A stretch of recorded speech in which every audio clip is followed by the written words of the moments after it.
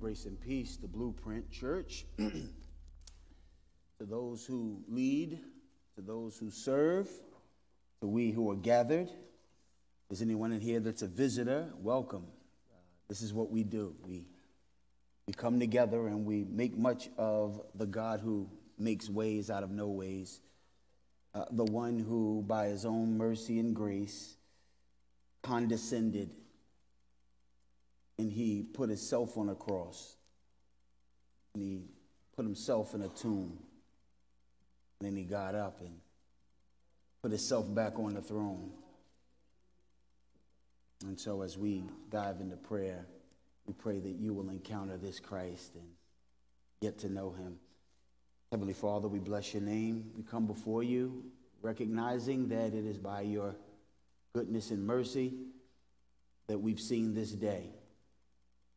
The alarm clock didn't wake us up. As the preacher said, there are many people whose alarm clocks went off and their bodies remained flat. Ours got up because the breath of God is in us until it's not. And according to the Lord Jesus, the second birth, the new birth, those that are born again, not only when they die, immediately realize that they didn't die, but they live. But we are alive to a God, and the Bible calls that being alive to righteousness. But if we die without being reborn, we wake up to judgment.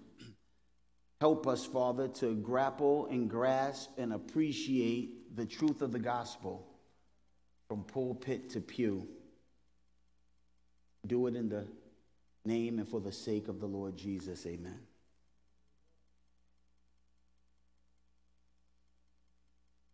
There are many things that turn people off about church. We're in a somewhat anti-church climate today. Both Christians and churchgoers are very disparaging about the church. For some people, it's our manner. It's the way we do things. Now and then someone will say, I like Jesus and I like Christianity. I just don't like the way people do things in church, our manner. For some, it's our mindset. They don't like the way the believer thinks, especially the way we think about culture, the way we think about maybe sexuality, the way we think about roles, the way we think about rules, the way we think about scripture. For some, they don't like our Messiah. The Lord Jesus says, if they hated you, don't just know they hated me first. And the world will hate you because it hated me. Some people, Jesus looked at his own brothers when he was on earth. He said, the world doesn't hate you, but it hates me because I testify that its deeds are evil. In other words, some people don't like our manner. Some people don't like our mindset. Some people don't like the church's Messiah. And others, they don't like the church's message, what we've been sent to say. And of all the messages that we've been sent to say, there's probably one that is out of favor more than any other. You could say it's be holy, for I am holy. The other one could be don't love the world. But perhaps the one they can't stand the most is this small word called repent. The old school preachers used to be maybe too cocky, maybe a little calloused, as they went out and they sort of captured a cliche, turn or burn. Well, I won't go there this morning, but I'll say something very similar, but I'll let the text put a more biblical gloss on it. Repent or perish. Repent or perish. Don't leave out, please. Let the text help you to appreciate the both beauty and the grace of this passage. If you have a Bible, turn to Luke 13, 1-9. We've already read it, so let's work through it. Because this message today is very simple, even though it is very sobering. It's very clear, but it's also very convicting. There's no ambiguity this morning. So let's look at it. We're going to see that God demands repentance. God gives grace as a means of repentance. and there is a gospel limitation on repentance. First of all, repentance is a necessity that God demands. Verses 1-5 says this: there was some present at that very time who told him about the Galileans whose blood Pilate had mingled with their sacrifices. And he answered them, do you think that these Galileans were worse sinners than all the other Galileans because they suffered in this way? No, I tell you, but unless you repent, you will all likewise perish.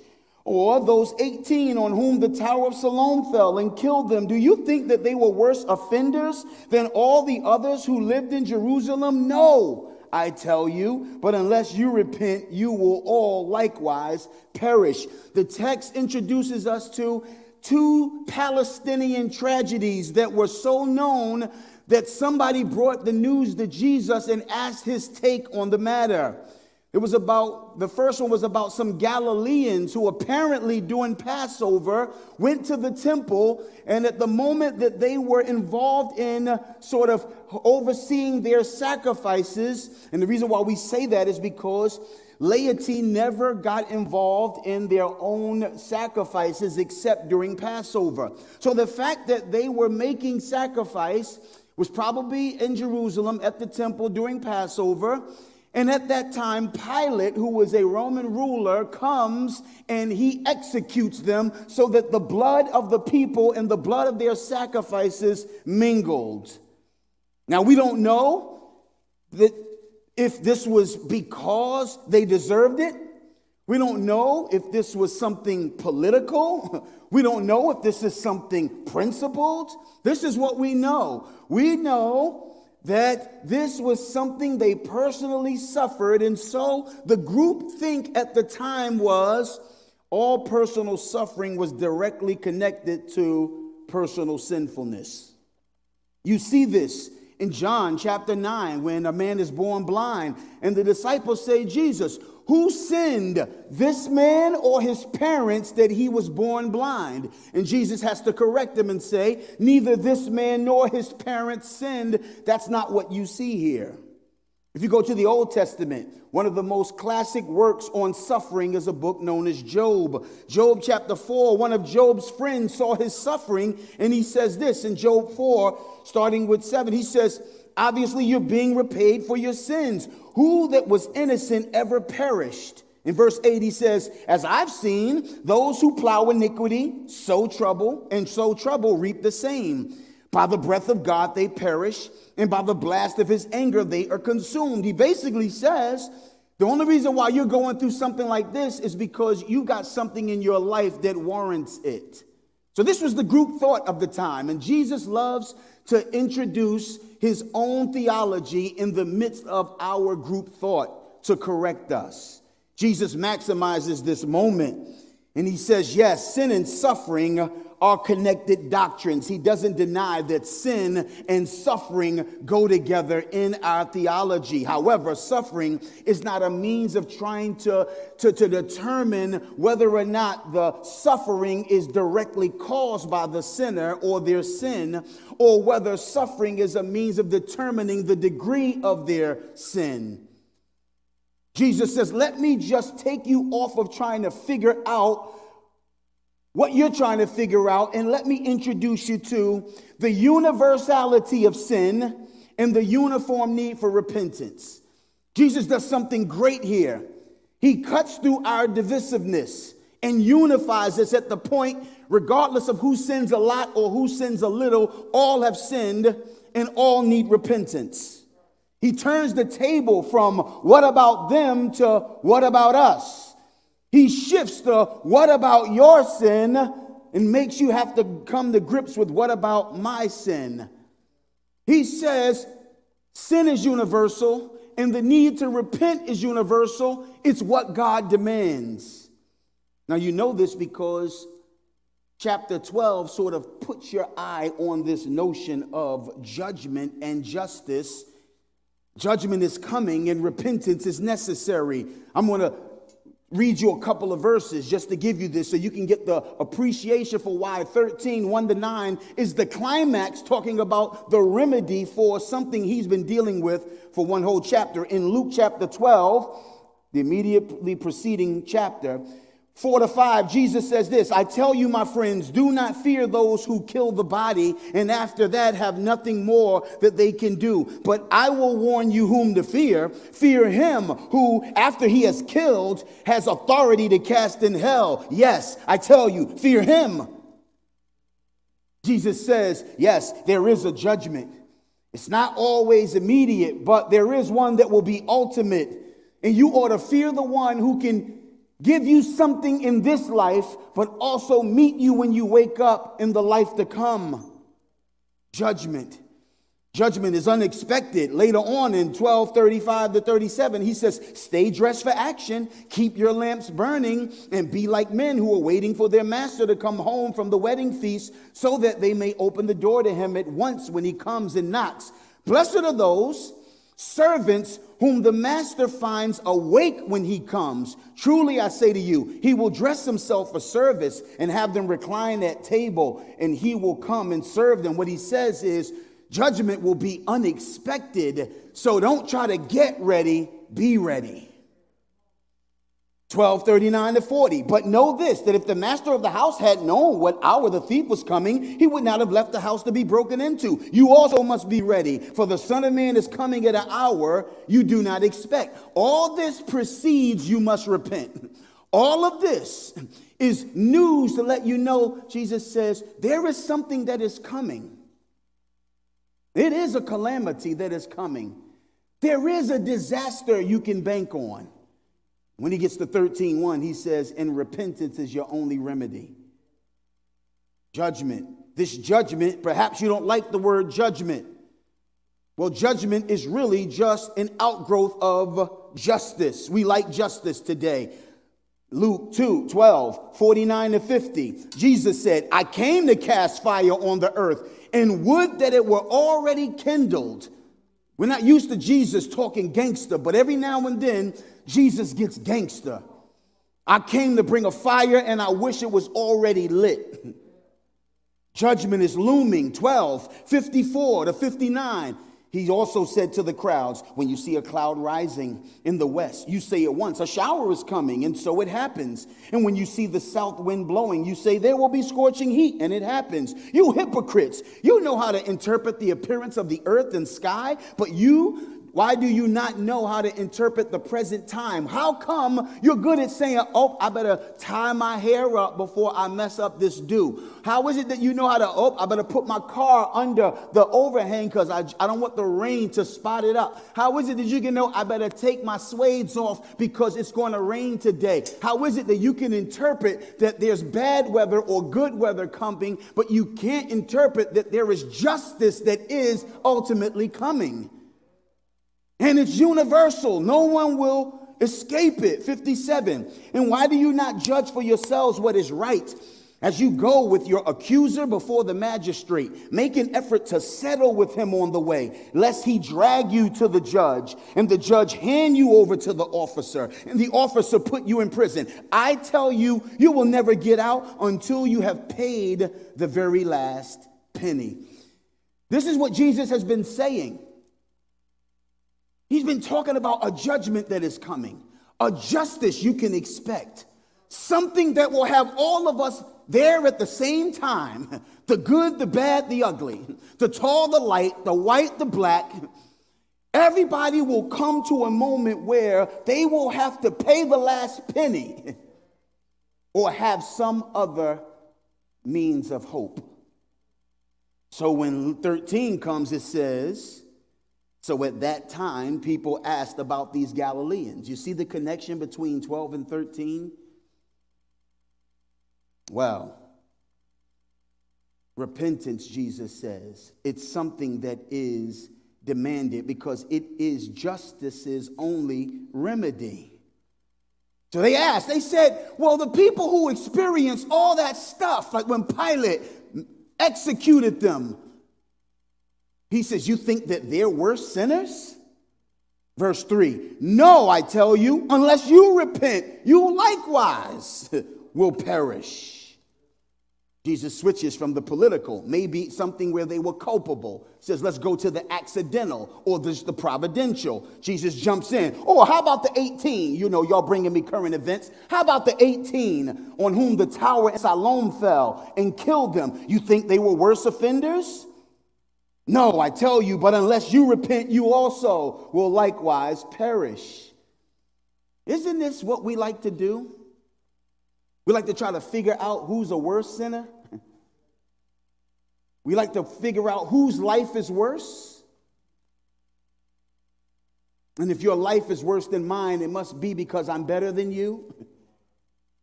We're experts in other people's wrongs. And we catch amnesia when it comes to our own. One writer said, we speak 1,000 words against 1,000 sins of others before we put to death one sin of our own. He says, you ought to think about you as the worst sinner you know. You ought to think about you as the worst debtor you know. And here's your only hope. You must repent.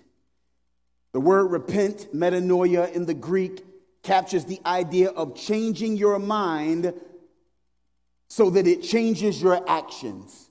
Changing your mind so that it changes your actions. Here's another one. It's a U-turn, an about face from going back to God from any idol, whether the idol is yourself, whether the idol is your job, whether the idol is bad doctrine, whether the idol is culture, whether the idol is the world and all of its trinkets. It's turning from that back to God. You must repent. You must turn. You must leave what you were doing. You must leave where you were going and come back to God, or you too will perish. See, Christians are not people who tout that we are not sinners. Christians are people who insist that we are sinners, but we are sinners who are repenters. This word repent, though it's fallen out of favor today. When's the last time you heard anybody tell somebody, repent? It's not just bring Jesus along. We don't just want them to include God on the road they already were traveling. We want them to U-turn from the road they were traveling and come to Jesus. The problem I always had with Jesus' walks is he looked like he was on the way to where he already was on the way to. Sorry, mama. I got packs to move. I'm hoping Jesus walks. The Bible would say that the world is on a conveyor belt. It's on those airport moving streets that's taking them in the wrong direction. And you must get off and you must say, oh, Jesus is that way. Nobody is born on the road toward God. Everyone is born on a road away from God. And when we get off the road, we usually get off the road and get on the wrong conveyor belt. If you don't take one step toward hell, the Bible says the street you're on goes there anyway. And so when people showed up in the Bible with a sermon, as unpopular as it may have been, even as I feel the pressure even now, it's unpopular. They said repent. It's what we call the first word of the gospel. John the Baptist, he came after 400 silent years. And when God decided to break his silence, stop giving Israel the silent treatment, he sent a man, and this was the man's message: repent, for the kingdom of heaven is in your grill. The Lord Jesus picked up on John's message. His first message was, repent, for the kingdom of God is in your grill. Jesus' first sermon. Peter, his first sermon post-resurrection was repent and be baptized in the name of Jesus, because you killed Jesus. Repent for killing Jesus and come and be included in Jesus. Turn around and get back on the Jesus train. It was the first message that he said when he did the first post-resurrection miracle at the Gate Beautiful in Acts 3. He says, don't look at us like it's us, it's Jesus. Repent and get on board with the Lord Jesus. The first martyr who died, Stephen, in Acts 7, his message was basically, you keep dissing God. Repent. In other words, unless you repent, you likewise will meet justice. And when you meet judgment and justice, having never repented, you will see every last penny must be paid. And this is why we come to the Lord Jesus, because Jesus paid it all. Therefore, all to him we owe. And so, what does repentance look like? Let me give you a picture of repentance. It looks like what the church at Ephesus in Revelation 2 was described. It says this: turn and do the things you used to do. Some of us need to turn to Christ for the first time. Others of us need to turn back to Christ because we always keep veering off the road. So this demand can feel heavy. It is a demand. So I got good news for you. If you feel the weight of the demand of repentance, repentance is a grace that God must grant. 6-8. So then he told them this parable, verse 6. A man had a fig tree planted in his vineyard, and he came seeking fruit on it and found none. And he said to the vine dresser, look, for 3 years now I have come seeking fruit on this fig tree, and I find none. Cut it down. Why should it use up the ground?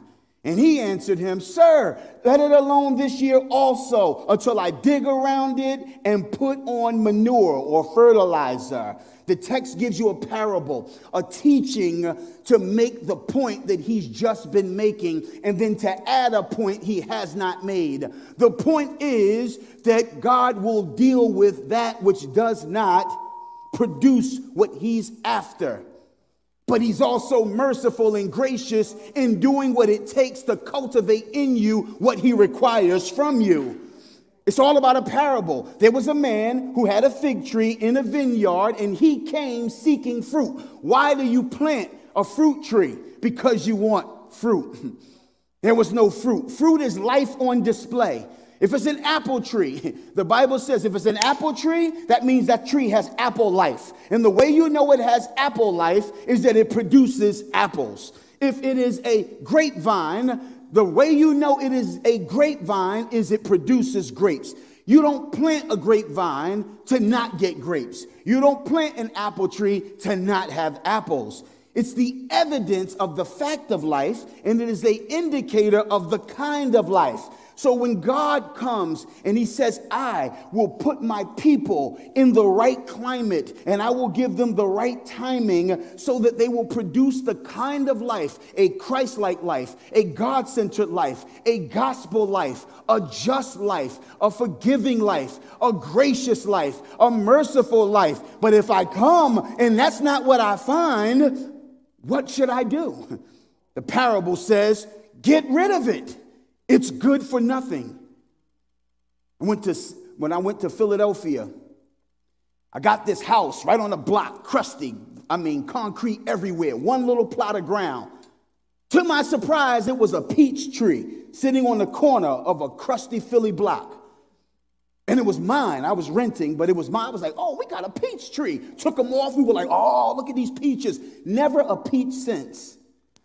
I was so mad. Why was I mad? Because it's a peach tree, but there were no peaches. Then we came to North Carolina and we got a muscadine tree. That's like a big grape with a real tough skin around it if you don't know what muscadines are. They're basically like grapes with real leathery like skin, but they're great. We used to go out there and pluck the muscadines. And then one day somebody came and took the muscadines. We were like, why did you take the muscadines? We were enjoying the fruit. In other words, the whole purpose, the joy of a fruit-bearing tree is the fruit that it bears. The Bible makes clear that he says, let me leave it alone. Let me lavish it with patience and let me lavish it with investment. Fertilizer, verse 8. Let it alone. Let me work on it. Let me cultivate this repentance, because repentance is the theme. The parable is about, let me cultivate the fruit of repentance. We're so quick to cut people off. We're so quick to excommunicate. We're so quick to break up, to divorce, to switch friends, to switch crews, to switch churches. We're quick. It doesn't mean that we're going to see. There comes a time when that's appropriate, but we're quick. And then you ask, well, what have you done? What have you invested in order to make it? It's not just still looking around for the fruit. It's what have you poured onto it to cultivate it. Grace is God's divine patience and God's divine investment to lead us to fruit of repentance. Listen to these verses to hear what God says. God's kindness and patience, Romans 2:4. Do you presume on the riches of his kindness and patience, not knowing that God's kindness is meant to lead you to repentance? Even human gentleness and forbearance can cultivate the fruit of somebody doing the right thing when they kept doing the wrong thing. 2 Timothy 2:24-25. The Lord's servant must not be on Twitter beefing, must not be on Instagram tripping, must not be quarrelsome, but kind to everyone, able to teach, patiently enduring evil, correcting his opponents with gentleness. God may perhaps grant them repentance, leading to a knowledge of the truth. Even your forbearance and your gentleness does the same work that God's forbearance and God's gentleness does. It provokes in someone. We think we better let them have it. God says, no, patience, gentleness. How about pursuit? Well, when you come to your senses, holler at me. Well, when you're ready to get it right, I'll be here. Well, look at what the Bible says. God's gracious pursuit. Luke 15. Rejoice with me. I have found my sheep that was lost. What did he do? He left 99 and went after it. How about this? Rejoice with me. I found the coin that I lost. What did he do? He moved the couch and he found it. In other words, neither of these things were able to come back. He had to go after them. And yet he calls that repentance. It's a repentance that comes because of his own pursuit. It's grace that God would come after you. It's grace that God will come after me. It's grace. Some people say, well, when they're repentant, they'll turn around. Yes, but that doesn't always happen just on their own. Even the prodigal son, which is the next story in that Luke 15 cluster, is about a famine that happened that drove him home. It ain't just he came to his senses. It's a famine that made him come to his senses. It's the grace of a famine. The psalmist says it this way: divine affliction can be the grace that brings you to repentance. It is good for me that I was afflicted, that I might learn your statutes. That's what the psalmist said. Divine correction, 2 Corinthians 7:10. For godly grief produces a repentance that leads to salvation without regret. And sometimes we have to jam each other up. And that godly confrontation leads us. We must repent of our godlessness and our fruitlessness. You say, what fruit does he want from us? I just started looking at some of the things that God gave us the Spirit, gave us the new life because he wanted something out of the deal. So here's some of the fruit, and here's some of the things we should repent.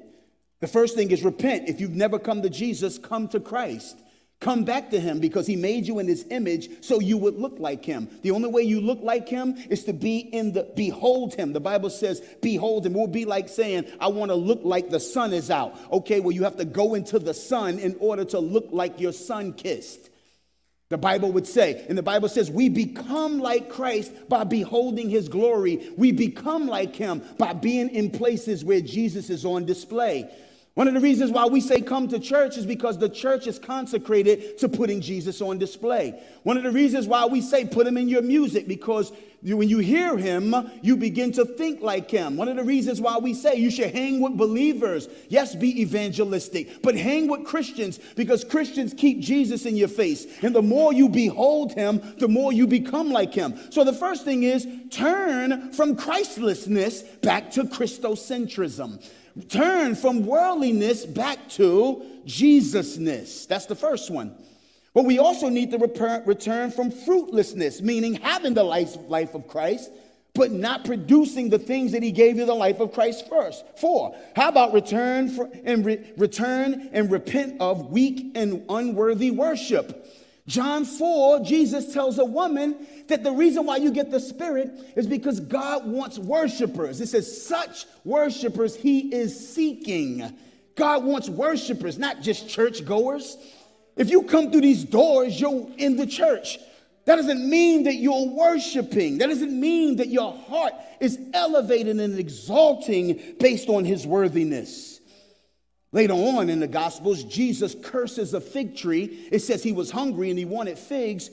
And it came as an indictment against the temple because he had been to the temple and saw that they had a lot of hustle and a lot of bustle, but it was like leaf with no fruit. In other words, you can do a lot of religious stuff and not produce real worship. How about repent and turn from selfism? Romans 12 says that God gave you the Spirit and divine mercies. In light of the mercies, it was 11 chapter full of mercies. He says that you would be a living sacrifice, not into yourself, but dead to self and alive to him. How about returning back to thinking about Christ before self, thinking about his church before self, thinking about his mission before self? How about repent and turn back from selfism to living sacrifice? How about repenting from weak or unworthy family life? Malachi chapter 2, God says, I hate divorce and I got a beef with you because you're doing your wife wrong. And he says, what was I after? And Malachi 2:15 says, I hate divorce because I wanted godly seed. In other words, God says, I didn't just want a dope husband. I didn't just want a dope wife. I didn't want a dope dad and just want a dope mom. I wanted a dope family. He says, and the way you're doing each other is messing up the family. Kids, the Bible would say to you, honor your father and your mother, and gives you a promise and says, why? Because even kids that obey their parents and honor their parents is part of what God is after. I want a dope family. How about repenting and returning from weak and unworthy praise?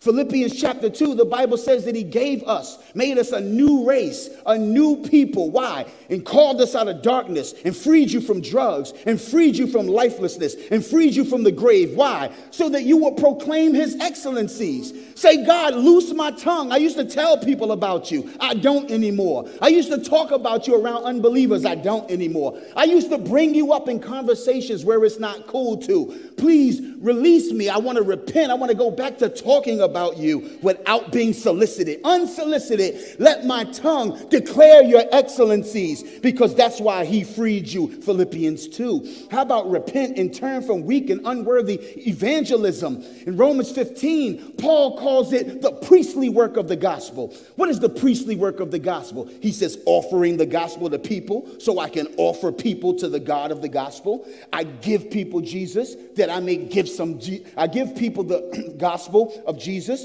so that I can give those people to Jesus who gave us the gospel. Say, God, I want to return back to giving them Jesus and evangelizing. How about repent and turn from weak and unworthy community? Church, I told you that Ephesians, the church of Ephesus in Revelation 2, he says, I see your works, you're good. I see your belief, you're on point. I mean, you're doctrinal, yes. You look at people who are not apostles, you can detect that. He says, but I have this against you. You left your first love. He says, return and do what you used to do. Now, most preachers preach the first love as their devotion to God. But many others, and I take this view, believe that the first love was communal love. Because in John's gospel, the only way you know you love God is if you love your brother who you see every day. He basically was telling Ephesus, you all like Christianity in principle and doctrine, but you've left the love that shows Christianity in practice. What I'm saying to you is Jesus says, unless you repent, you meet disaster. The way you avoid disaster is you repent. There was a man looking for the fruit of repentance. What does he do? He holds on, he's patient, he cultivates, he exposes you to more grace, he exposes you to more. But then, here's my last point. The grace is granted, but repentance is something that in time will be ended. Because he ends like this. He says, invest more, forbear more, be kind more, lavish more, pursue more. Verse 9, then if it should bear fruit, well and good, but if not, you can cut it down. Isaiah 55, 6, 7 says this, seek the Lord while he may be found. Call upon him while he is near. Let the wicked forsake his way and the unrighteous man his thoughts. Let him return to the Lord that he may have compassion on him and to our God, for he will abundantly pardon. But there is a limit on it. Psalm 32, 6 says this, therefore let everyone who is godly offer prayer to you at a time when you may be found. It's an open door until it's not. 2 Peter 3, 9 to 10 says, the Lord is not slow to fulfill his promise, as some count slowness. He is patient toward you, not wishing any should perish, but that all should reach repentance. But the day of the Lord will come like a thief. And then the heavens will pass away with a roar, and the heavenly bodies will be burned up and dissolved, and the earth and the works that are done in it will be exposed. It's a type of turn or burn. It's a type of repent or perish.